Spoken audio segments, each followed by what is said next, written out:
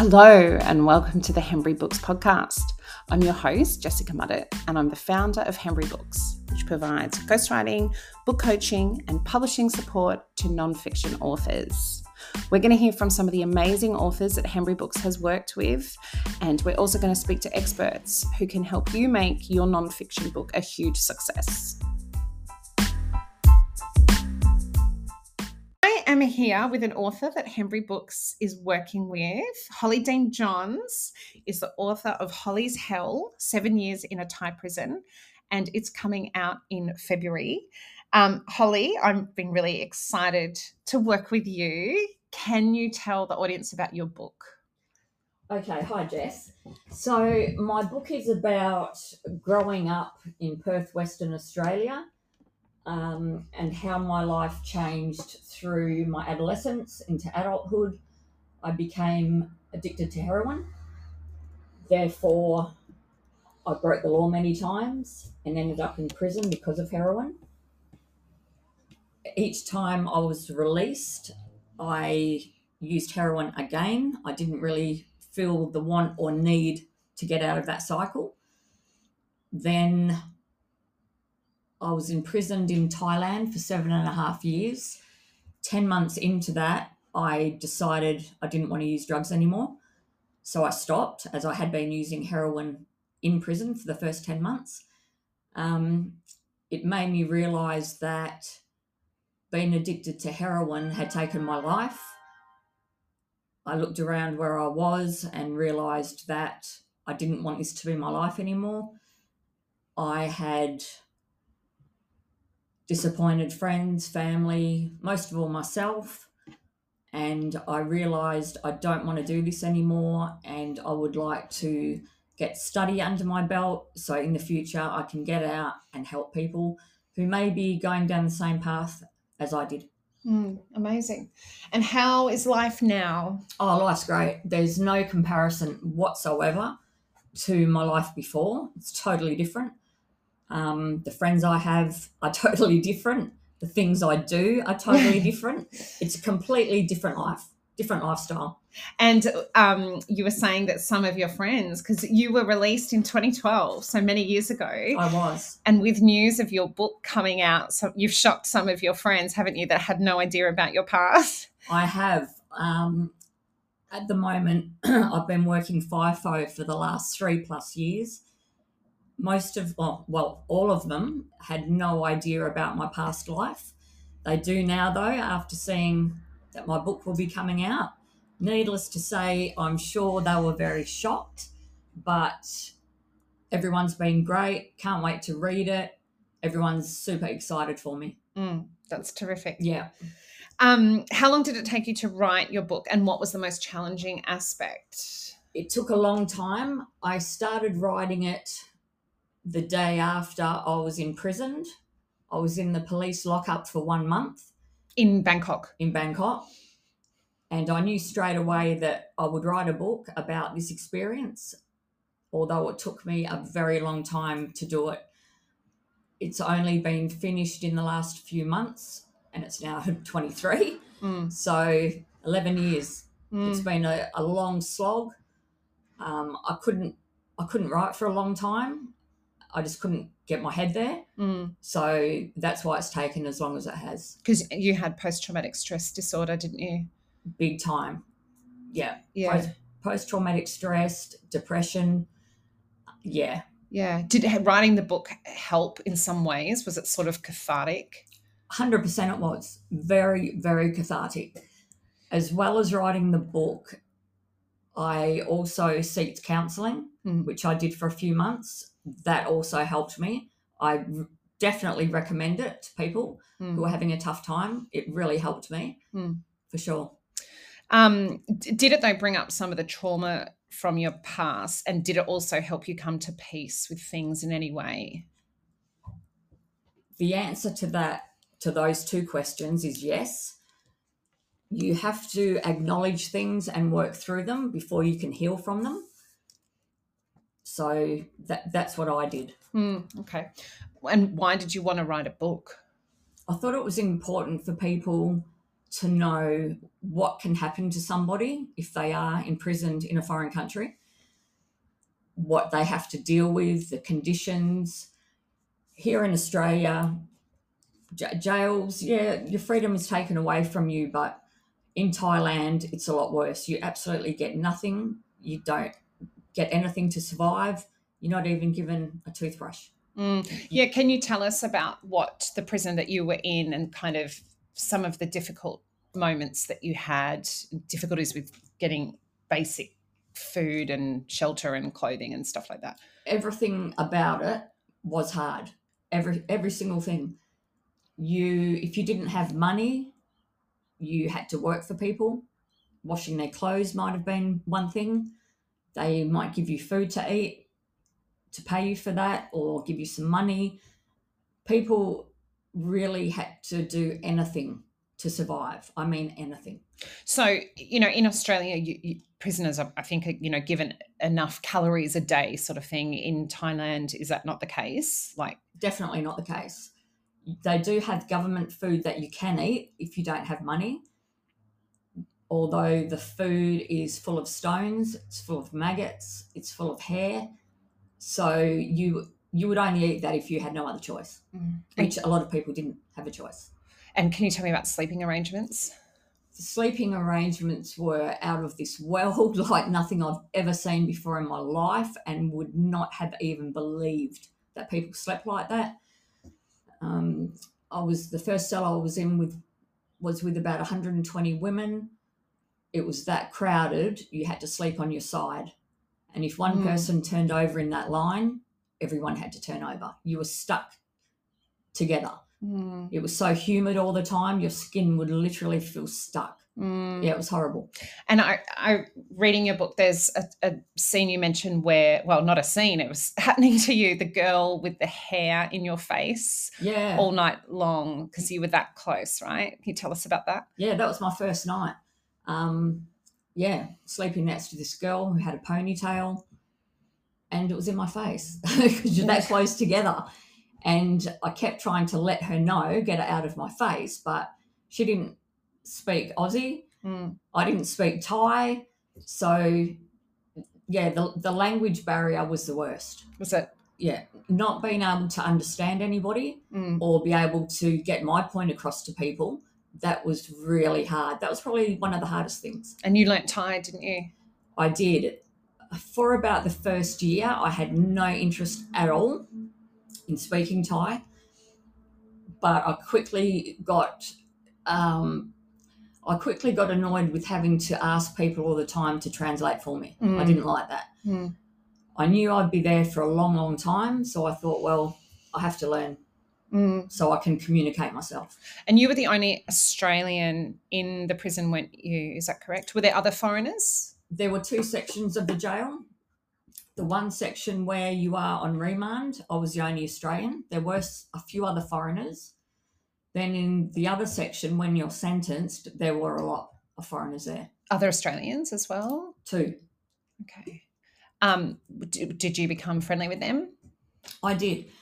We all became friends, especially because we would get a visit from the Australian Embassy once a month. So we would all get called out at the same time. Okay.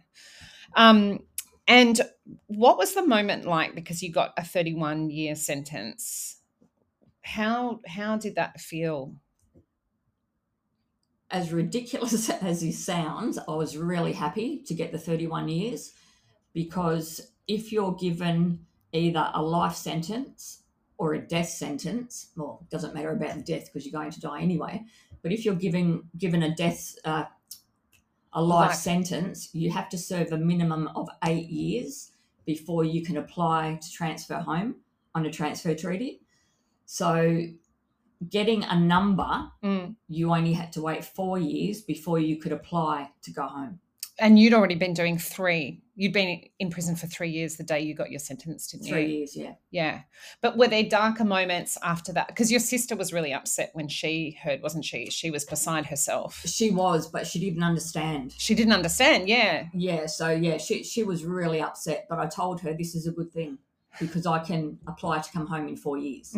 So it wasn't as bad as what As 31 years sounds. But were there moments sort of, I'm sure there were many in prison where it felt overwhelming that it would be a long time until you were free again? And if so, how did you get through those moments? Oh, 100%. Every day was like that, every single day, because every minute of every day you're in survival mode, 24/7. It doesn't stop.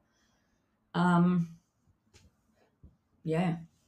And did you simply just put one foot in front of the other? I think what helped me was positive thinking, like just going into my mind all the time, like, you're going to get through it. You're going to get through it. Keep going. This isn't forever. Just positively thinking. Gosh. That's it. What difficulties did you face in getting your book published? You know, surely you've had such a difficult time. You've then written a book, which is a monumental challenge, and then you go to get it published. Tell me about that. I got knocked back by 2 publishers, which was a very surprising thing for me, because I thought for sure somebody would want to publish this book. So, yeah, I was dumbfounded. I, through a friend, met Jess. She was stoked that she was able to help me with this, as I'm stoked to be working with her. It's just come at a great time, and I know I'm with the right person. Yeah, I'm so excited for this.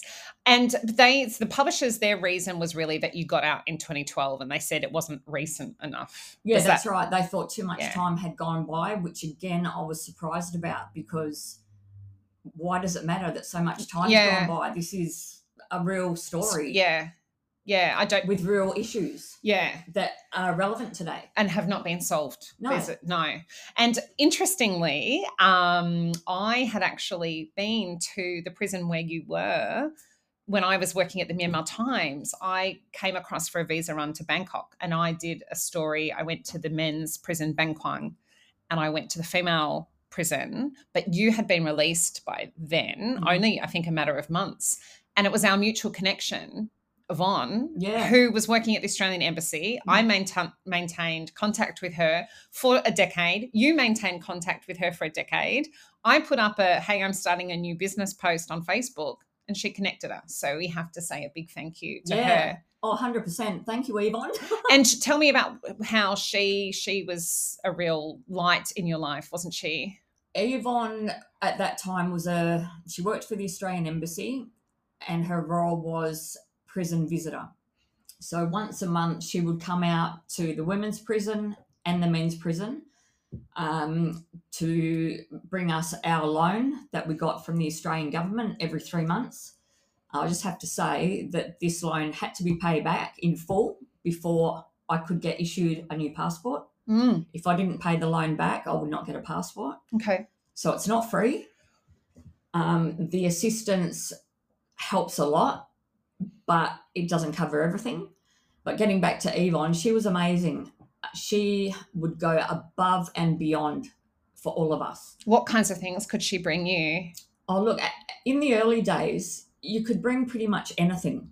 Books, magazines, food, drink, whatever. You could get packages sent in with toiletries, underwear, bras, tampons.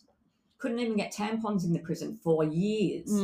If we didn't have those, we had to buy sanitary pads. Yeah. A lot of people don't use them. It was really strange because some Thai people saw my tampons one day in my bag and they said, "What's that?" I said, "What?" And they were like that, pointing to the tampon. And I explained to them what it was. I said, "What did you think it was?" They said, "Some sort of lolly." I couldn't believe it. But they'd never seen a tampon. You say white mice. Yeah. They're white mice. Yeah, exactly. They'd never seen it. Wow. I said to a couple of my friends, Thai friends, I said, "I'll teach you how to use it because it's better than using a pad. It's cleaner." Yeah. Because when you're sleeping next to people have woken up with blood from the person they're sleeping next to. Oh. But they weren't interested in learning. It was very much a scary thing for them.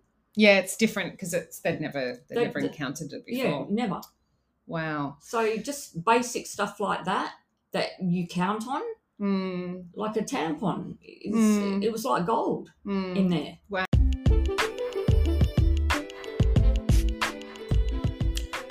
If your non-fiction manuscript has been knocked back by publishers or literary agents, don't despair. Get in touch with Hembury Books for book coaching, editing, and self-publishing support. Hembury Books also provides ghostwriting services for non-fiction books. Visit jessicamudditt.com.au for more information. Were there any happy times? Like, did you celebrate birthdays or anything? We did. It wasn't all doom and gloom. I mean, there were times that we celebrated people's birthday. They had a bakery in there, which did really good cakes and pastries and stuff like that. So we could buy stuff like that. And we'd celebrate birthdays and stuff like that because we might be locked up, but there's still a milestone for people. Yeah. And it's an excuse to have cake. Yeah. To get together, eat. Yeah, sure. Now, what is your goal for publishing the book? My goal for publishing the book is and always has been to get the truth out there to people about what it's really like to be addicted to heroin, to be in a house where there's domestic violence, to have family members with mental health, to help people that are struggling with drug addiction. I've been there. I've walked it. I know what I'm talking about. I know the struggles I went through. I know the struggles many of my friends have gone through, family members. My mother OD'd from heroin. My sister OD'd. My brother OD'd. It's been a lot. And this is all from drugs. Yeah. So, yeah, that's the point. I want to help people. And so you had gone to rehab a couple of times and you'd wanted to stop, but you hadn't been able to because you were saying the withdrawals were really terrible. What was the difference the final time that you did succeed in stopping? I think the final time was I looked around where I was, which was in a Thai jail.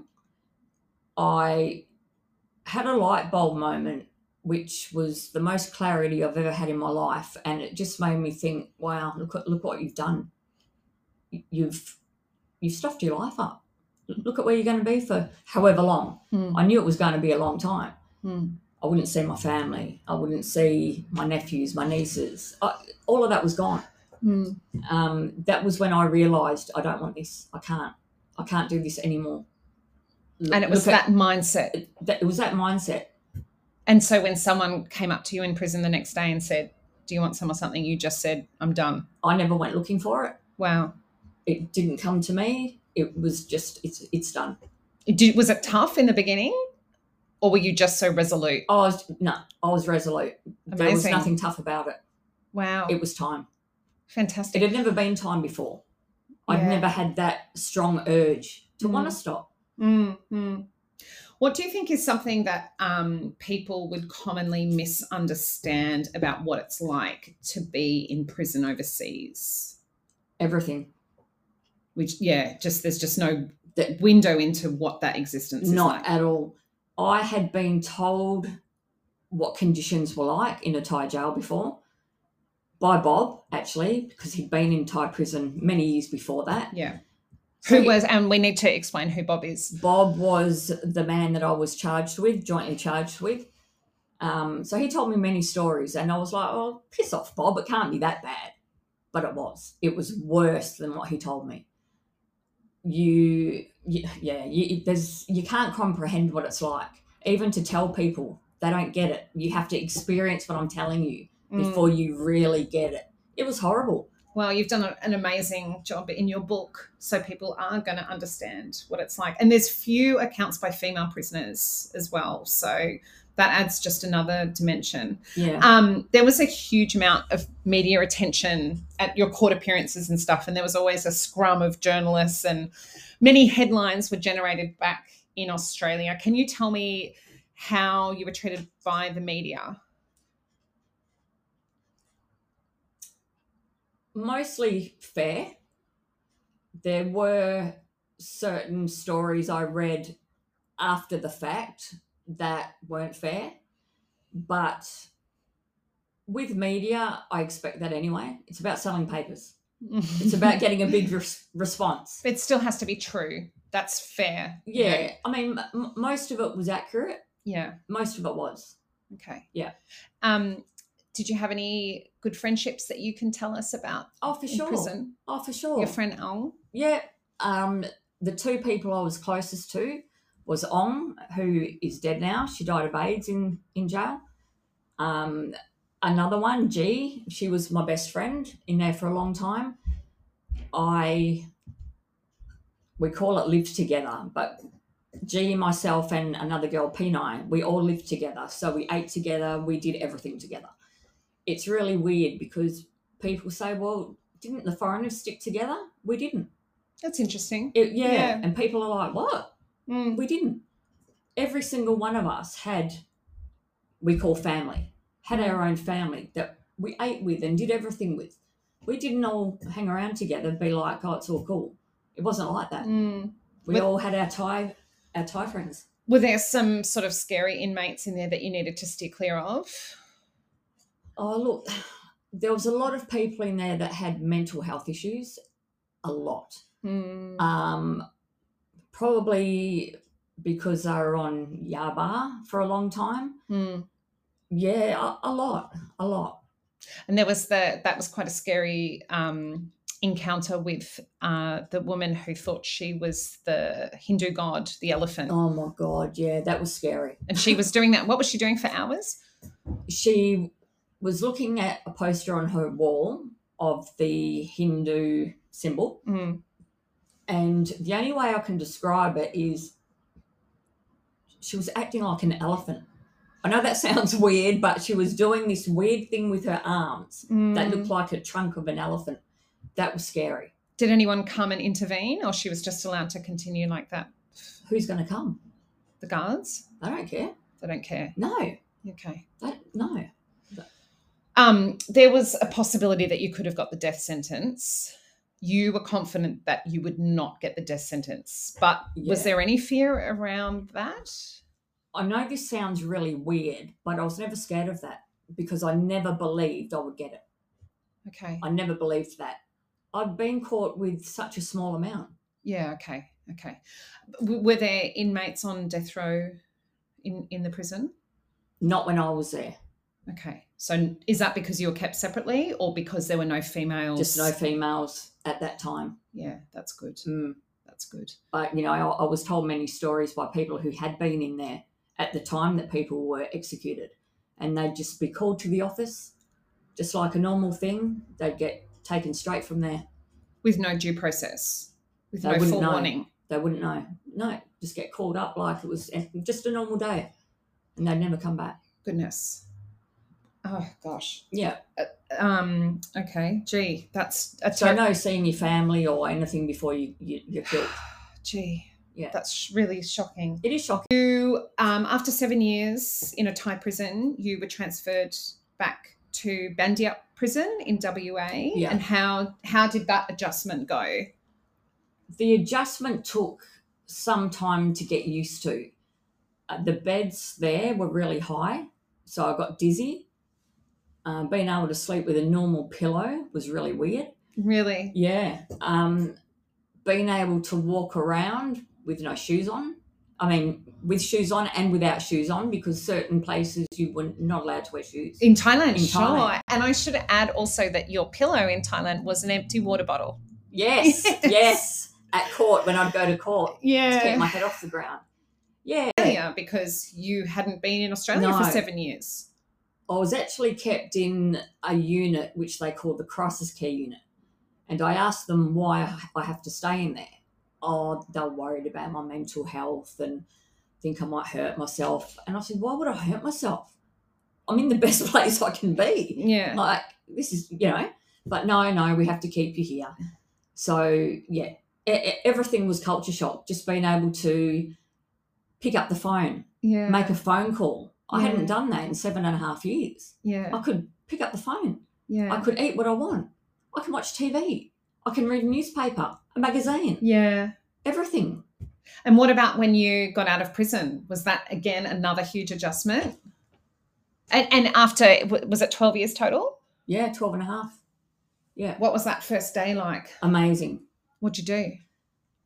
I went straight away and reported to my parole officer. I just wanted to get that out of the way. I went home. Stephen rang me from prison. I got handed the mobile phone, which I'd never seen before. All this was new to me, technology. Wow. I didn't even know how to hang the phone up. Wow. Yeah, it was really weird.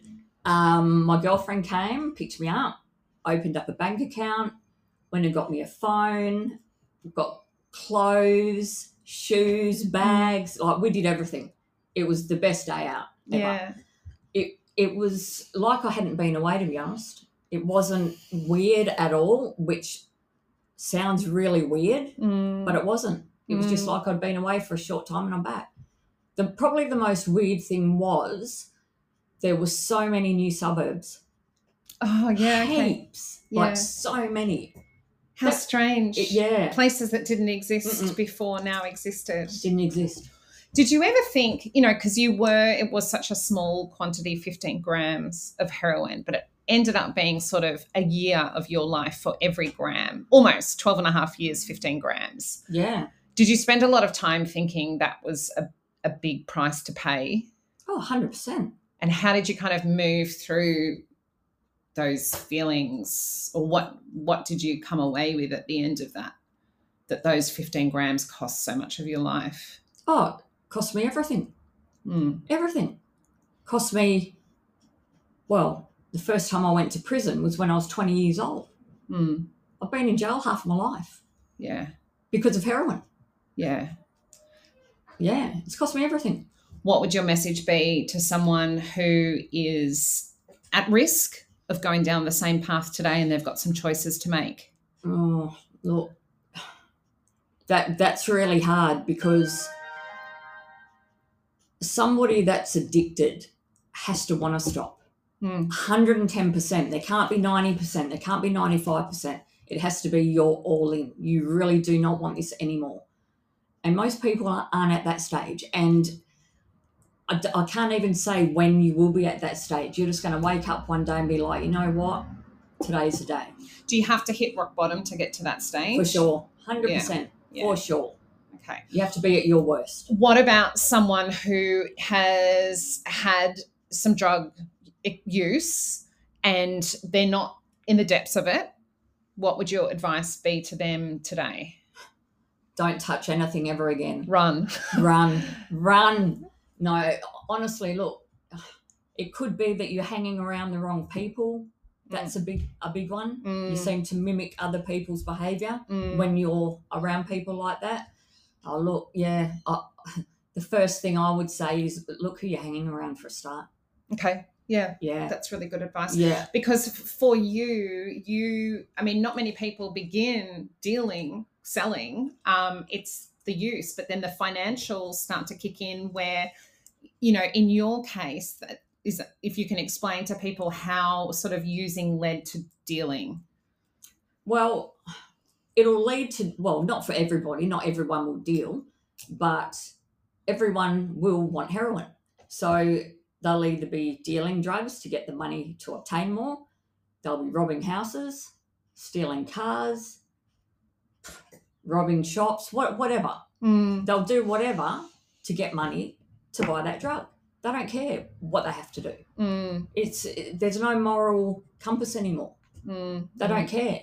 All that they're focused on is getting the money to buy the drugs. Yeah. So they're not going to feel sick. It's a vicious cycle, isn't it? 100%. Yeah. And what was your experience of rehab in the past? Oh, look, this was a long time ago I tried rehab. But, yeah, it didn't work for me, and I know it didn't work for me because I wasn't 100% invested. I wasn't. I was lying to myself. I knew that's what my dad wanted to hear. My mother wanted to hear. So I did it. I wasn't doing it for me. Okay.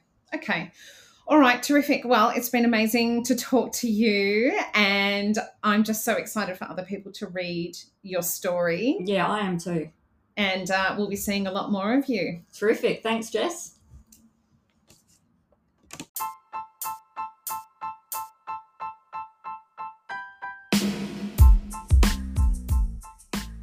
hope you enjoyed listening to the Hembury Books podcast. If you did, please subscribe and leave a rating. I wish you all the best with your book project.